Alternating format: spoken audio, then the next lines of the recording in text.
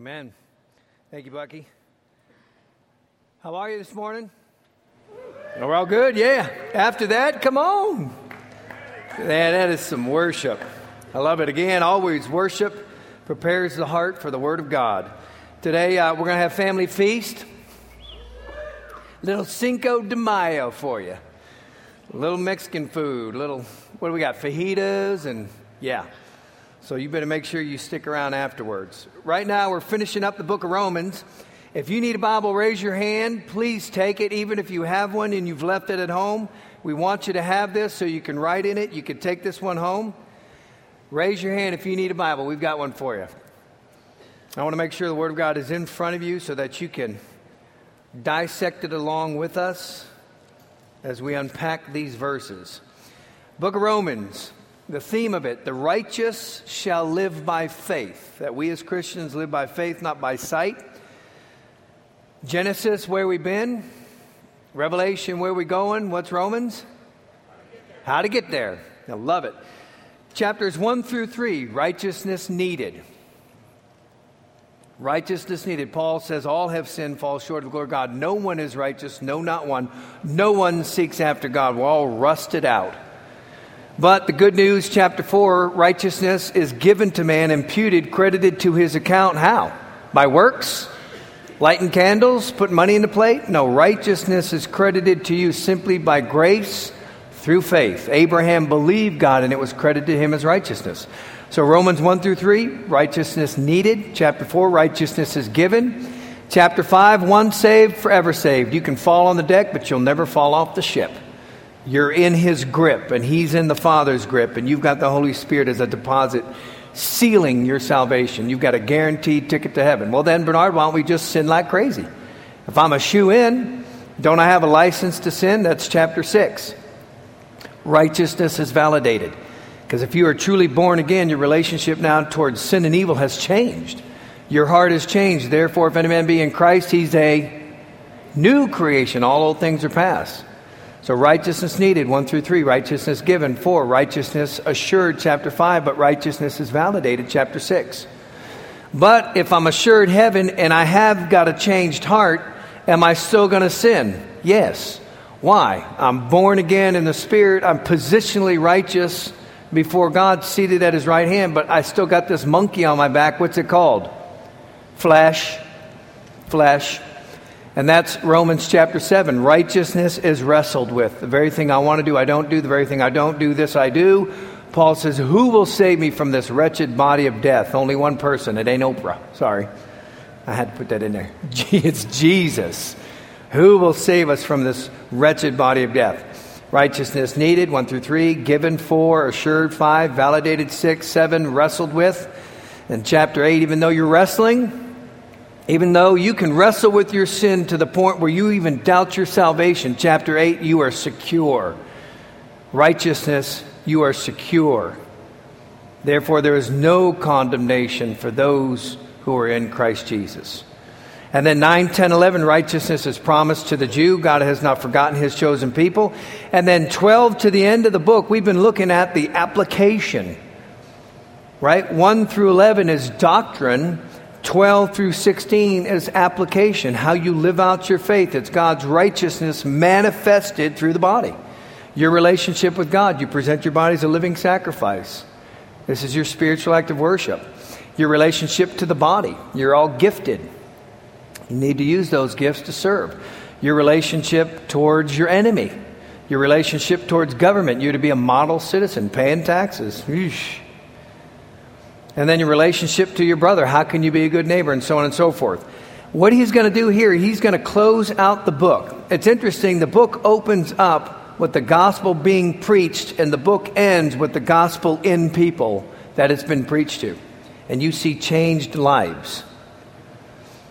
Now, Paul here is going to talk about evangelism. He's going to end the book with, here is the good news. It is the power of God unto salvation, the gospel of Jesus Christ that can change a man and translate him from the kingdom of darkness into the kingdom of light. What he's going to say in this section, and then you're going to see a list. It's probably the longest list of names in the New Testament apart from the genealogies of Matthew and Luke. And it's the fruit of Paul's labor. It is the fruit of the gospel, what it has produced. You've got women, you've got slaves, rich men, poor men, free, all different types, couples, singles, all different types of people that the gospel has penetrated and changed their lives. But what he's going to start off with, and we're going to be in verse 14 of chapter 15, so we'll go 15, 14, all the way to 16, 16. And then I'm going to spend the next 2 weeks on toxic television, equipping you to decipher and discern of all the junk that's coming out of TV. But what Paul starts off with, look at this, verse 14, he says, I myself am convinced, my brothers, that you yourselves are full of goodness, complete in knowledge, and competent to instruct others, to instruct one another. Bill Bright said this, if you have discipleship, if you have a Bible church, without evangelism, without outreach, it's going to breed and produce arrogance and pride. Right? For instance, the opposite. If you have a church that's not preaching the word, if they're not deeply rooted in the Bible to where they're not blown and tossed about by every wind of teaching and doctrine, Paul says, if you don't have a church that's engrossed in their Bibles, it gets weird, doesn't it? You get into intellectualism, legalism, emotionalism, humanism, existentialism, pantheism, social gospel, social groupism. How about that? Mysticism. I can go down the list, all the isms and asms. If you're not in your book, then your compass is spinning widely. This will root you and keep you pointing north. But on the other side, if you've got a Bible church, if you've got a church that's real heavily into discipleship, in other words, teaching the Bible and growing people, without outreach, without evangelism, it's going to breed pride and arrogance. Because that's where the fork meets the grits, where you got to get out and your faith has got to have feet. You've got to share the good news. 1 Corinthians 8 says, for we know that we all possess knowledge. Knowledge puffs up and love builds up. The man who thinks he knows something does not yet know as he ought to, but the man who loves, the man who reaches out is known by God.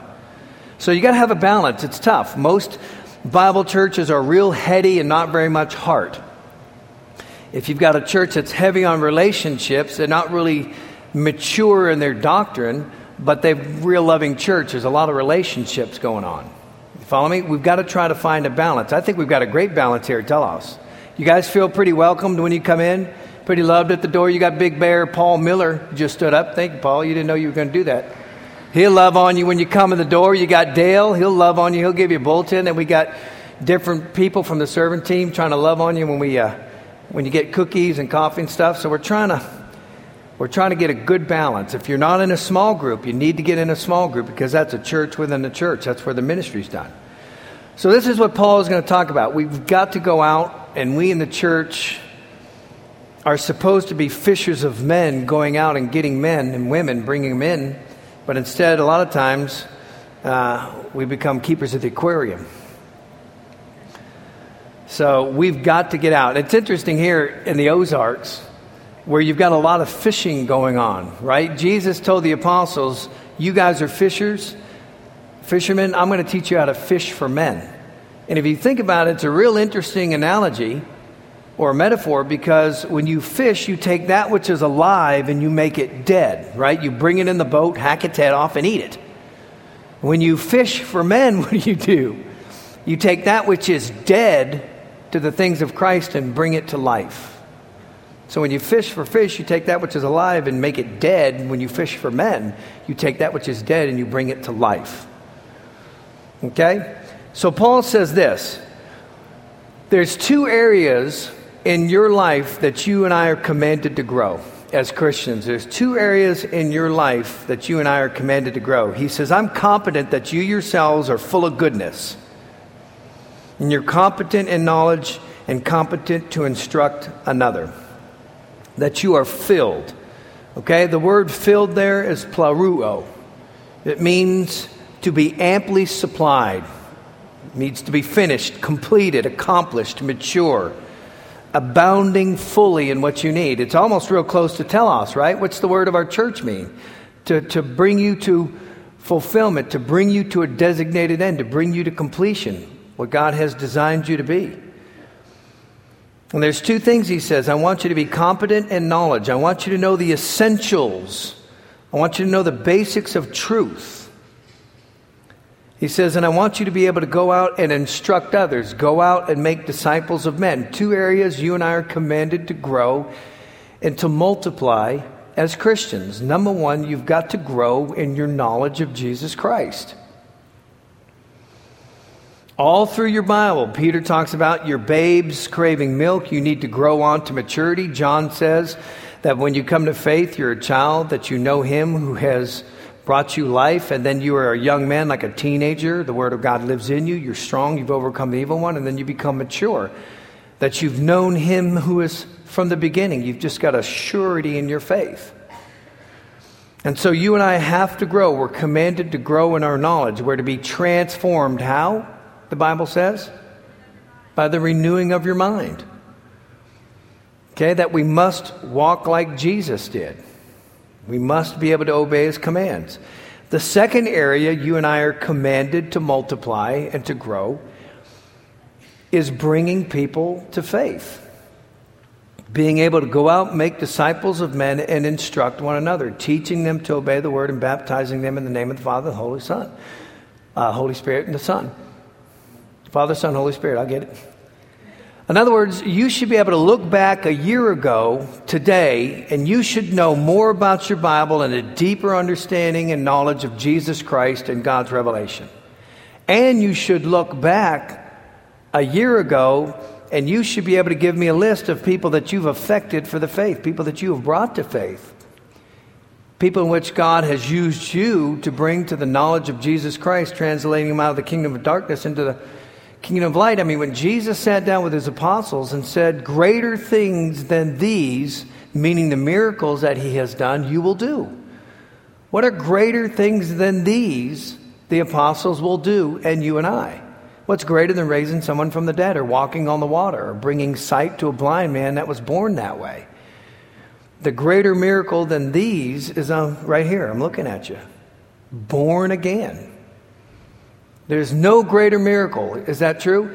The greatest thing that you will ever do on this planet, the greatest thing that God will ever accomplish through you on this planet, is bringing someone to the knowledge of Jesus Christ and translating him from the kingdom of darkness to light, from the kingdom of Satan to the kingdom of Jesus Christ. Amen? And I want you to see what he says here. Watch. He says, verse 15, I have written you quite boldly on some points, as if to remind you of them again, because of the grace God gave me to be a minister of Christ Jesus to the Gentiles. He's saying the reason I have boldly written to you, and the reason I've been getting on you, is what he's saying, is because I want you to be competent to counsel. I want you to be passionate about the Word of God, and I want you to be proficient in it. That's why I stand up here week after week, and sometimes I crunch on your toes pretty hard. Sometimes I'm getting on you pretty hard. It's because I love you to the point where I want you to be proficient in your Word. I don't necessarily want you guys to be PhDs in your Bible. If that's where you want to go, awesome. We've got all the materials. You got Big Steve over there, his information table. You got to love it. Weapons of mass instruction, he calls them. Okay, he's got stuff over there to educate you about the Masons, the Mormons, the Jehovah's Witnesses, and everything else. You want to go to seminary? I can help you do that. If you want PhD in your Word, come on, that's great. But the fact of the matter is most of you aren't going to go that deep.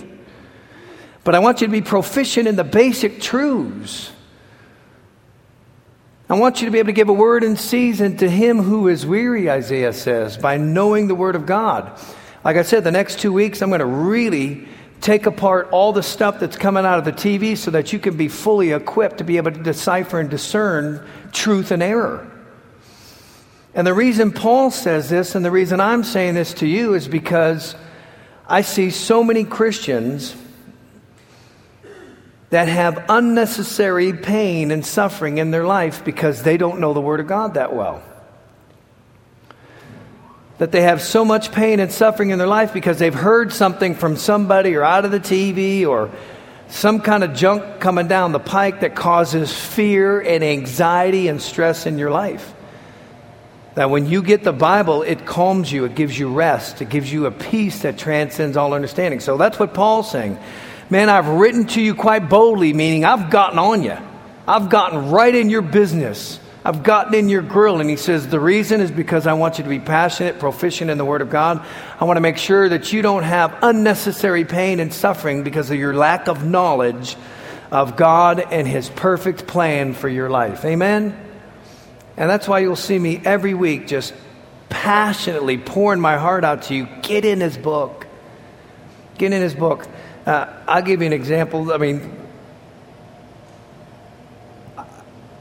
I don't want to use a lot of names, but there's people in this congregation where their lives were a mess, financially, relationally, go down the list.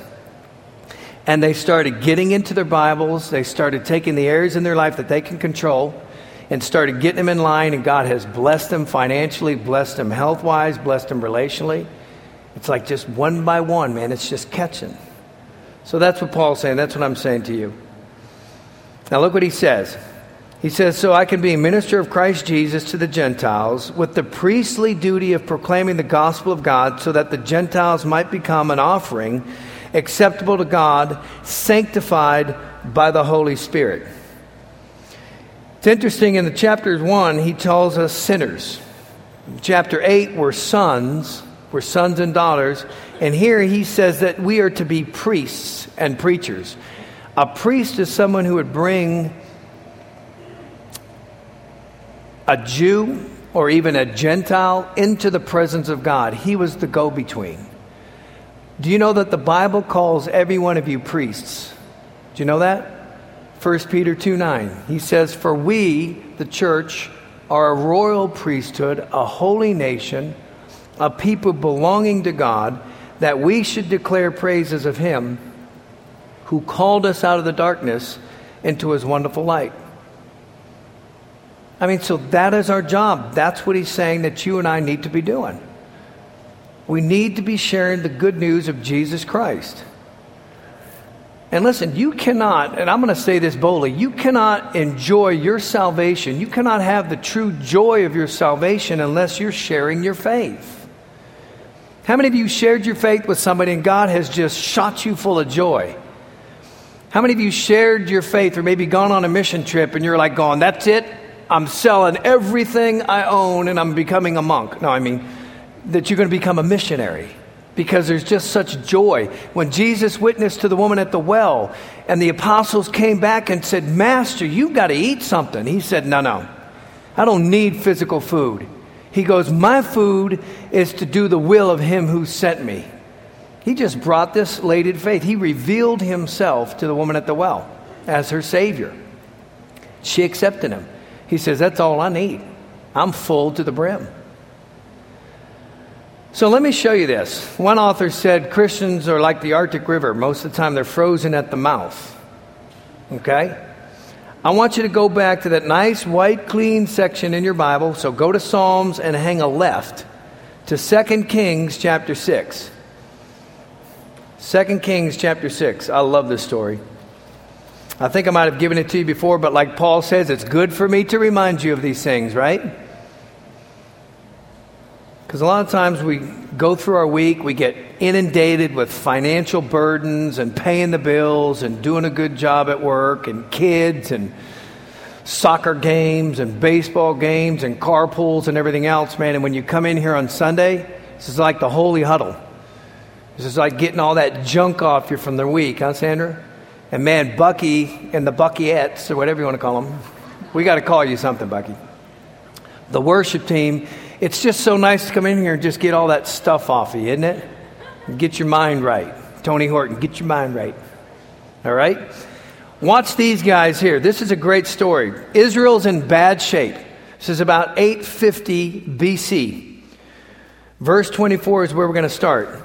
You've got Israel under siege because of their disobedience to God and His word. And God told them, if you obey me, I'm going to bless you. Wombs will flourish, land will flourish. You'll have no problems. But if you disobey me, it's all going to dry up. I'm going to have to put the hurt on you because I want you obedient, because obedience will produce blessings in your life. 2 Kings, you all there? You go to Psalms and go left. Just keep backing it up. You'll come across it. You go past Nehemiah, you go past the Chronicles, and you'll hit Kings. 2 Kings chapter 6, verse 24. You're in the time period where Israel has split. You've got 10 tribes to the north, which is called Israel, and you've got 2 tribes to the south, Benjamin and Judah, and they're called Judah. Joram is the king of Israel right now, who has brought the nation into disobedience, idol worship. He's the 10th king from Solomon, and God's put the hurt on him by taking the Arameans and putting a siege on the town. Now, when they put a siege on the town, they would cut you off from all supplies, water and food, and just starve you out. That way they wouldn't have to destroy the buildings, and they could just move in and take it over. Wouldn't have to rebuild it. Verse 24, sometime later, Ben-Hadad, king of Aram, mobilized his entire army, marched up and laid siege to Samaria, which is the capital of Israel, northern tribe. There was a great famine in the city. The siege lasted so long that a donkey's head sold for 80 shekels. That's about 2 pounds of silver. What do you think that'd be worth today? A donkey's head sold for about 2 pounds of silver. A donkey head doesn't have much meat on it to eat, does it? So that's some bad news. That'd be like paying $200 for a loaf of bread. Just the crust. How's that? So a donkey's head, 2 pounds of silver, and a quarter of cab of seed pods for 5 shekels. Now, you should have a little footnote under that. Seed pods is dove dung. Okay? They're eating dove manure. That's how bad the famine is. For 5 shekels. Now watch this. As the king of Israel was passing by on a wall, a woman cried to him, "Help me, my lord the king." And the king replied, "If the Lord does not help you, where can I get help from you?" Now he should be saying, it's my fault. All this famine upon this city is my fault. Own it. But he doesn't. He says, if the Lord doesn't help you, where can I get help for you? Well, if he would turn the nation back to obedience, he would. He says, from the threshing floor, from the wine presses. Then he asked her, what's the matter? And she answered, this woman said to me, give up your son so we may eat him today, and tomorrow we'll eat my son. That's a bad deal. You tell me the state of this nation, and it's a picture of the world. We're doing the same thing. We're not eating them. We're killing them. We're aborting babies by the millions.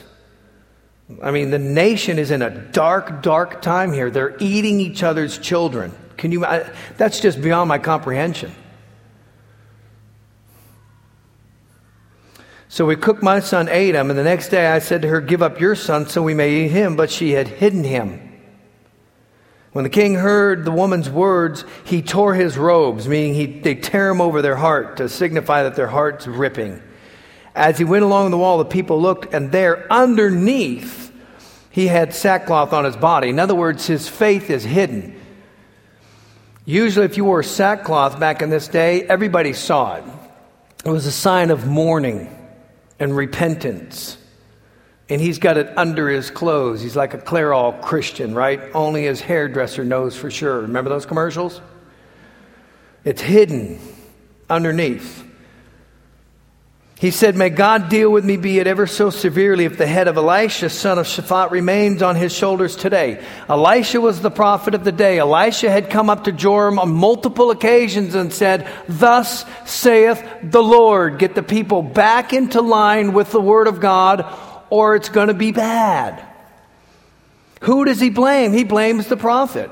It's like me a lot of times. I'll sit here and I'll preach the word from you and I'll get all kinds of flack. And I say, don't mess with me. I'm just the messenger. If you got an issue with what I'm preaching, you take it up with the author. He wants to blame the messenger. Who should he be blaming? Himself. He's the reason that this nation has gone into the state it's in. How about our nation? Why is our nation in the place that it is? The leadership. Why is the leadership where it is? The church. Another message for another day. Now Elisha was sitting at his house, and the elders were sitting with him. The king sent a messenger ahead, but before he arrived, Elisha said to the elders, "Don't you see how this murderer is sending someone to cut off my head?" He says, "Look, when the messenger comes, shut the door, hold it shut against him. Is not the sound of his master and his footsteps behind him?" And so the messengers are going to come to Elisha. You've got King Joram coming after him, and they're going to want to cut his head off. While he was still talking to them, the messenger came down to him with the king, and the king said, "This disaster is from the Lord. Why should I wait for the Lord any longer?" Okay? Elisha said, "Hear the word of the Lord. This is what the Lord says. About this time tomorrow, a shea of flour will sell for a shekel, and 2 sheaves of barley for a shekel at the gate of Samaria." What he's saying is, this time tomorrow, there's going to be so much food, it's going to cost you a nickel for a loaf of bread. Overnight, God is going to change the situation. The officer on whose arm the king was leaning, said to the man of God, "Look, even if the Lord should open the floodgates of heavens, could this happen? You will see with your own eyes," answered Elisha, "but you will not eat any of it." That's the Cold Water Committee. And at any time you get somebody who's got some great faith, that's moving in the right direction, you got the Cold Water Committee that wants to come douse the flame. Take away your passion. So the nation's in a bad way, so is the world. You've got the prophet, the word of God, that's saying God can fix this. God can turn this around. All we've got to do is turn to him. And you've always got the naysayers that say, where is this Jesus that you guys saying is coming? Where is he? Everything's been going on like this since the beginning of the world. Peter says scoffers will come. No, the world needs Jesus, right? This nation needs obedience to God. Our nation needs obedience to God. But you got those that say, "No, that's not the answer. God's not going to do that." Now, here's the guys I want you to focus in on. Look at these guys. Now, there were 4 men with leprosy, meaning that you were ostracized from society. If you had leprosy, you could not even come into town unless you screamed out at the top of your lungs, "Unclean! Unclean!" And you couldn't come within 50 feet of any person. And so they would just hide out in colonies because they weren't accepted. They were spit on and rocks were thrown at them. So these guys are at the entrance to the city gate. They're not welcomed in the city, and the enemy over here wants to kill them. And they said to each other, "Why stay here until we die? If we say we'll go into the city, the famine is there, we'll die. And if we stay here, we'll die. So let's go over to the camp of the Arameans and surrender. If they spare us, we live. If they kill us, we die." He said, "Let's do something. Let's step out of the boat." At dusk, they got up, went to the camp of the Arameans. When they reached the edge of the camp, not a man was there. For the Lord had caused the Arameans to hear the sound of chariots and horses and a great army. They heard the armies of heaven. Remember, David was coming against the Philistines, and God said, "You sit tight until you hear the marching and the top of the balsam trees, and then you go in, because I have gone ahead of you." This is the army of God that came against the enemy for Israel. So they heard chariots and horses and a great army, so that they said to one another, "Look, the king of Israel has hired the Hittites and the Egyptian kings to attack us." So they got up and fled in dusk and abandoned their tents and their horses and donkeys. They left the camp as it was and ran for their lives. God will put the fear of you in them. The men who had leprosy reached the edge of the camp and entered one of the tents. They ate, drank, carried away silver, gold, and clothes, and went off and hid them.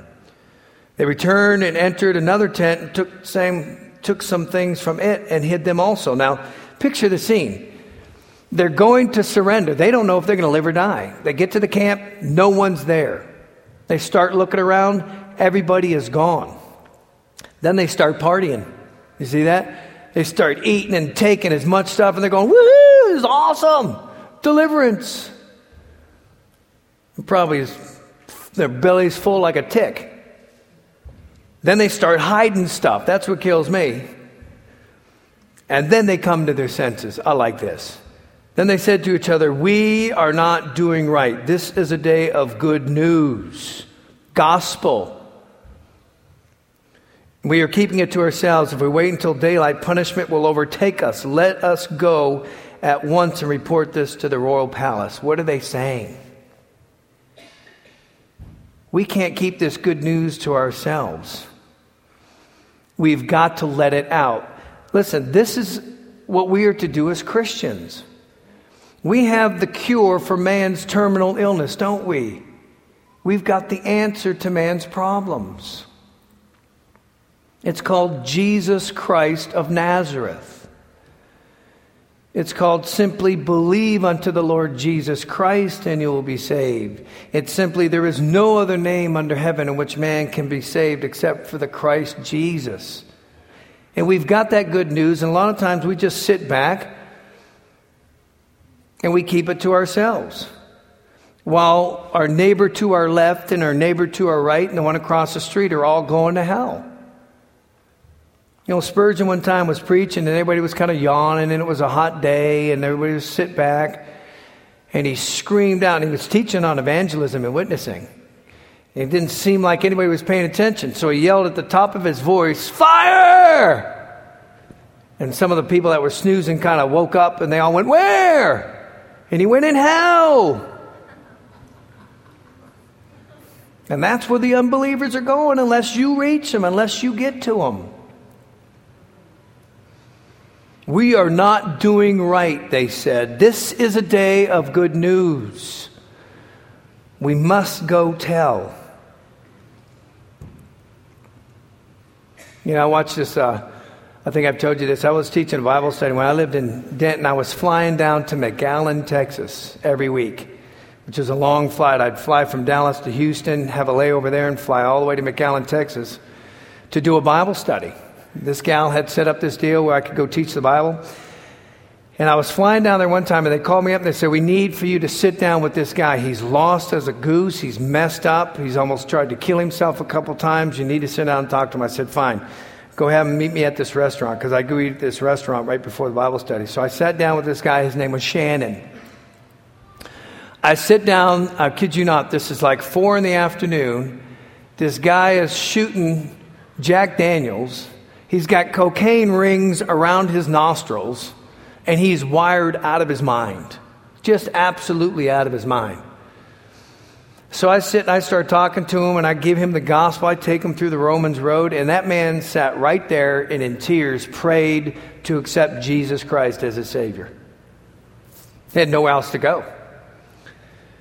And so I followed up a few times with some phone calls, got some of the folks from the Bible study around him, started discipling him, and I kid you not. Now, this was a prim and proper Baptist church that I was going to teach this Bible study. Believe it or not, I was tucking my shirt in and wearing nice shirts and everything else. This was a staunch Baptist church.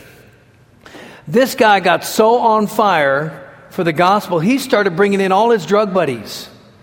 The prostitutes, the drug buddies, I mean, all tatted up hard and just stumbling, stank and everything else. And the people in the Bible study started coming to give me grief. He can't bring these people in here. They're smelling up the place. And I unleashed on them. Can you imagine? You talk about veins sticking out of my neck. But he was bringing in 10, 15 people each week. He was so excited about his new faith. God delivered him completely from alcoholism and drug addiction overnight. Boom. And this was what, Dorothy, 15 years ago maybe? The guy's still on fire for Jesus. I think one of the funniest stories he told me, and this is called gutsball evangelism. He was filling up his car with gas, and his drug dealer, the guy who was supplying him, came and pulled up and said, "Hey, man, I hadn't seen you in a while. What's going on?" He says, "Well, you know, I've kind of changed my life a little bit." He goes, "Hey, I got an 8-ball for you." The guy says, "No, man, I don't do that anymore." And the guy kept trying to push it. Finally, Shannon pulled the nozzle out of his gas tank and started squirting gas around this guy's feet. I'm not kidding. And then stood there and lit a lighter. And the guy freaked out. He goes, "What are you doing?" He says, "I'm about to show you what it's going to be like if you don't accept Jesus Christ." He goes, "Because you're going to go to hell."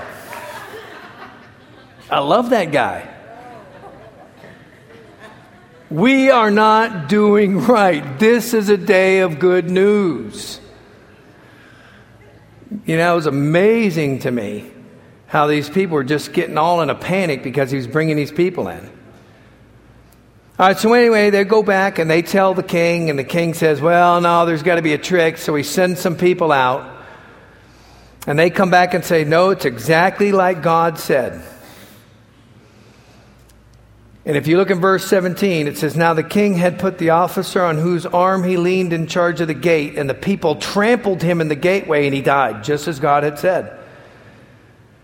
It happened as the man of God had said to the king, about this time tomorrow, a shave of flour will sell for a shekel and 2 shades of barley for a shekel at the gate of Samaria. Let me tell you, you bring someone to faith or God uses you to do it, and you tell them that they're going to be in heaven, you tell them that God is going to give them a peace that surpasses all understanding, God will do what he says he's going to do.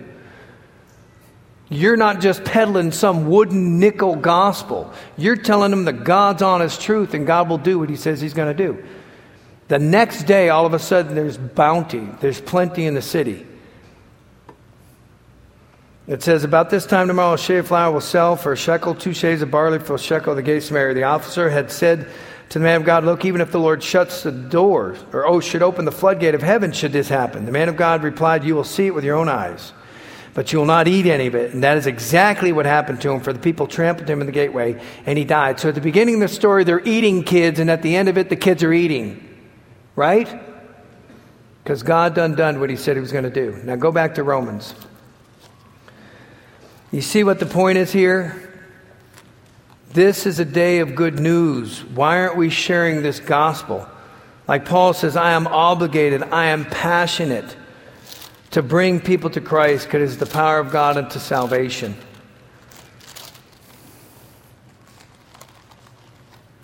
Now watch what Paul says, verse 17. You're going, yeah, but Bernard, I'm scared. I don't know if I could be a Shannon pouring gas at the bottom of someone else's feet. I don't know if I want you doing that. Could have blown up the whole place. But I do want you bringing in people here. I don't care what walks of life they are. I don't care how badly they're steeped into sin. This is where they need to come. Amen? And you don't have to dress a certain way to come to tell us. You don't have to act a certain way. You don't have to clean yourself up. That's not your job. You come here and you get loved on and you get the truth put in you and watch God do his work. Watch God do his miraculous work. Yeah, but Bernard, if I start sharing my faith at work, maybe I'll get fired. So my Bible tells you and tells you you'll be blessed if you're persecuted for the sake of Christ. Buddy of mine, Gene Herr, a pharmacist, when they came out with that, what was that abortion drug? RU for 86-2? Is that it? Yeah. He refused to fill those prescriptions. Instead, he said, when someone would come to the window, he'd get someone else to fill it because it was against his faith. They fired him because of that. Newspapers got a hold of it. Some of the people out there were protesting, the unbelievers saying, don't go to, I won't tell you the name of the drugstore, because if you're raped, they won't help you and all this other stuff. I mean, he got some heat. This is a pharmacist. This is a guy who spent how many years in school and lost it. Yeah, but Bernard, I'm scared. Look what Paul says. That's all right. Therefore, verse 17, I glory in Christ Jesus and my service to God. I will not venture to speak of anything except what Christ has accomplished through me in leading the Gentiles to obey God by whatever I've said and done. By the power of signs and miracles through the power of the Holy Spirit. So from Jerusalem all the way around to Illyricum, I have fully proclaimed the gospel of Christ. It has always been my ambition to preach the gospel where Christ was not known, so that I would not be building on someone else's foundation, but rather as it is written, those who are not told about him will see, and those who have not heard will understand. This is why I've often been hindered from coming to you. He's saying it's the Holy Spirit that's going to work through you, right? When Zechariah went to Zerubbabel and said, God wants you to build the temple, Zerubbabel said, no, can't do. And Zechariah says, you're right, but not by power, not by might, but by what? My spirit, says the Lord God Almighty. You just open your mouth. Watch God give you the words. You just step out and try to start reaching your neighbors and the person across the street and the people that are at your work or wherever you frequent, the gym, the pool, wherever you go. Watch what God does. The Holy Spirit will take over. Howard Hendricks, a professor at DTS, said this. He goes, we always want to be doing something that can't be done unless God works through us to do it. Right? You feed them. We only got a couple of loaves and some fishes. Step out of the boat. Watch God take over. Watch God take over. This one guy, I forget what his name was. I think his name was John. He said every time he'd come out of his house, his neighbor, who was an unbeliever, would always ask him on Sunday morning. He'd be coming out of his house on Sunday morning and said, hey, John, you want to come play a round of golf today? No, I can't. I'm going to church. He must have asked him a dozen times. Finally, he asked him one Sunday morning if he wanted to go play golf. John said, no, I can't. I got to go to church. And the neighbor said, you know something? I've asked you to come play golf with me. I don't know how many times. You've not once asked me to come to church. That's strong. And Paul says in verse 22, I have been hindered from coming to you. A lot of times, and what he's saying there is God hindered him from getting in the holy huddle because he wanted him to continue to go out and reach the people. When we come here on Sunday, this is the holy huddle, right? This is where we come and it's like a pit stop. Get your tires checked, get your gas tank filled, make sure your windshield's clean, get back out in the race. You get back out in the game. We come here on Sunday to get back out in the game. What's the game? You got to reach people for Jesus, both by word and by life. And bring him to the knowledge of Christ and bring him into this church. Bring him into a church. And that's what he's saying here. And if you look, verse 23, he goes on and says, I want to come visit you. I urge you, verse 30, by our Lord Jesus Christ and by the love of the Spirit, to join me in my struggle, agonizo in the Greek, to agonize. He's agonizing over bringing people to Christ by praying to God for me.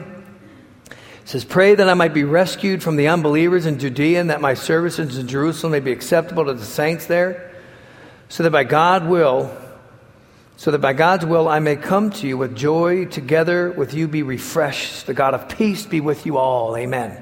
He's saying, pray for me as I go out and I wrestle and I struggle for the sake of Jesus. Acts 20:24. Paul says, however, I consider my life worth nothing to me, if only I may finish the race and complete the task to testifying to the gospel of God's grace. The task to testifying to the gospel of God's grace. Let me ask you a question here. Let me just stop and kind of preach at you, because the little section here is you see a list of all the people that Paul has affected directly or indirectly.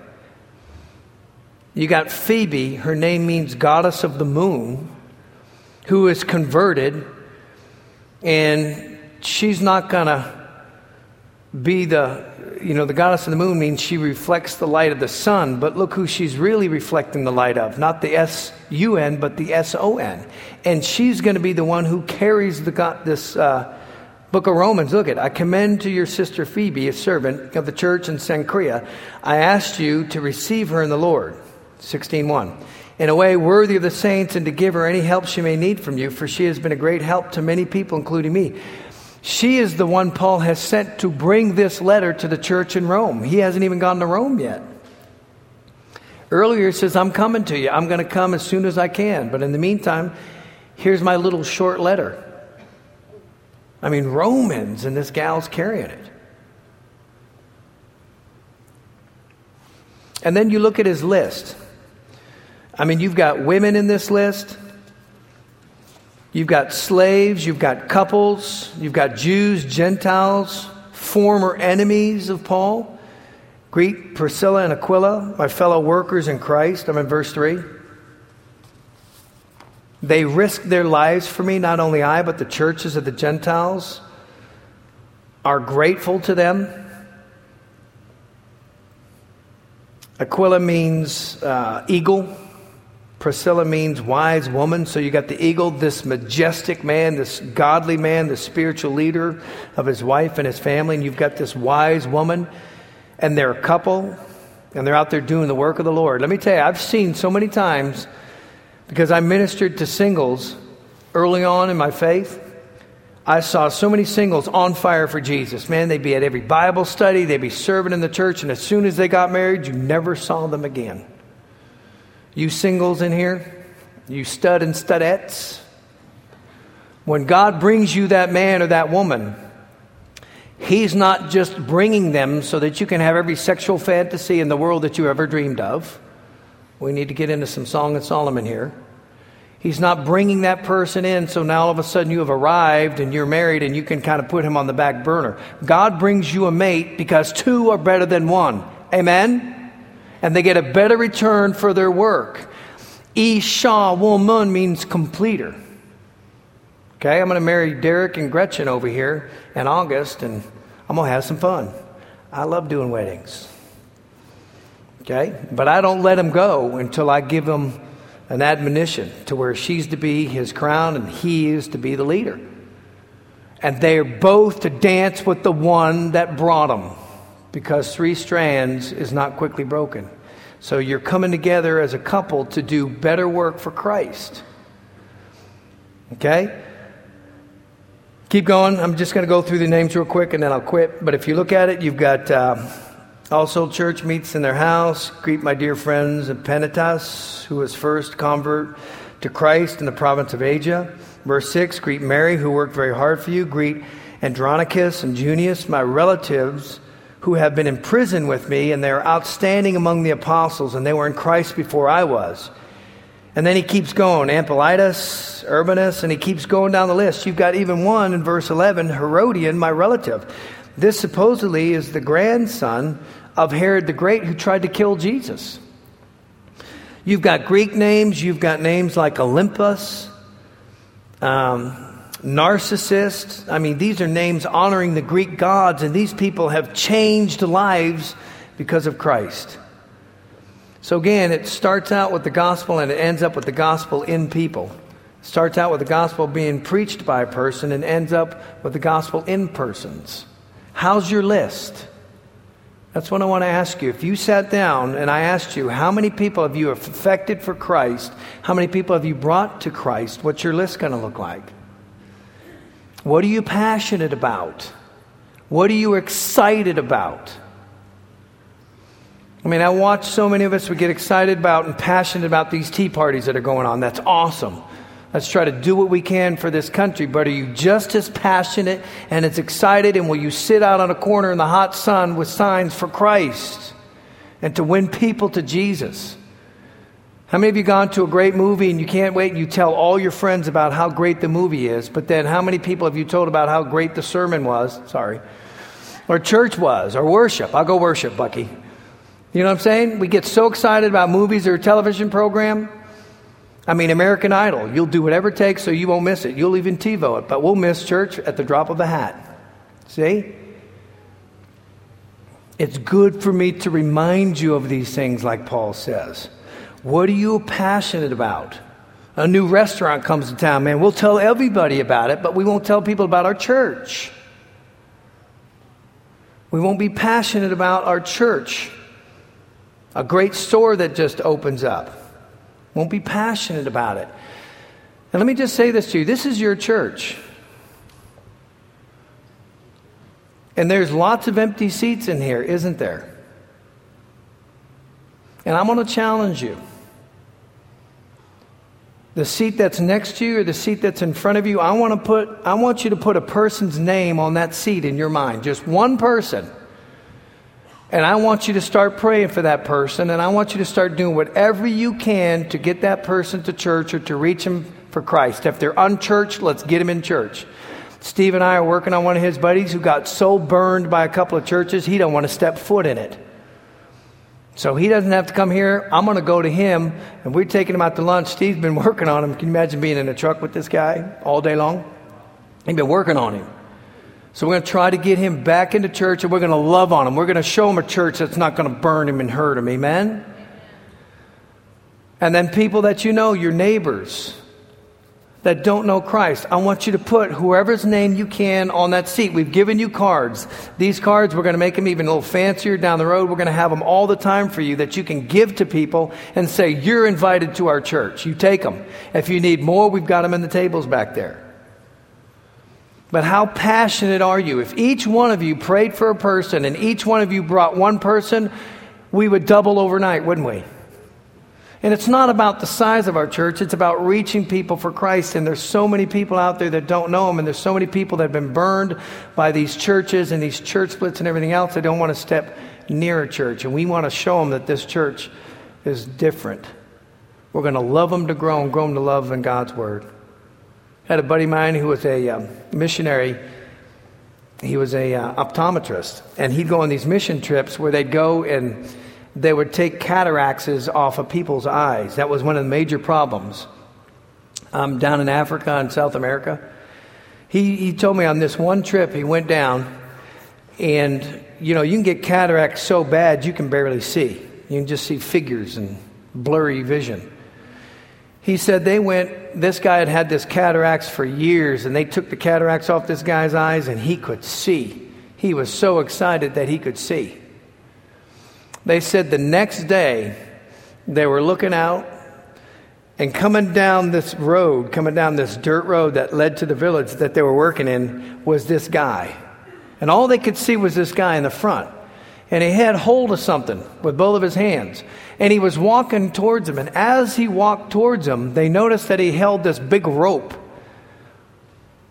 And on this rope behind him were 15 other guys holding on to the rope that had cataracts, that couldn't see.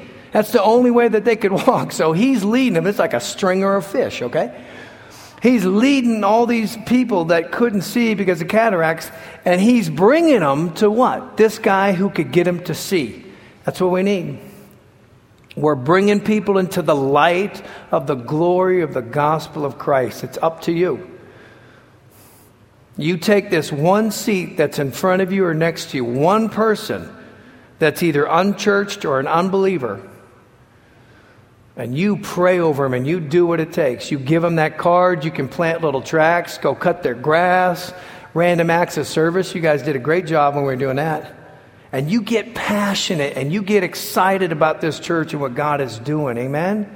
And watch what He's going to do. Watch what He's going to do through you, through the power of the Holy Spirit. He'll rock this place. Okay? So here's what we're going to do. We're going to do the Lord's Supper right now. We don't have time for questions, so if we have some, we'll take them next week because I don't want to keep you guys here too long. We're going to do the Lord's Supper right now, and we're going to have Gretchen right now, and we're going to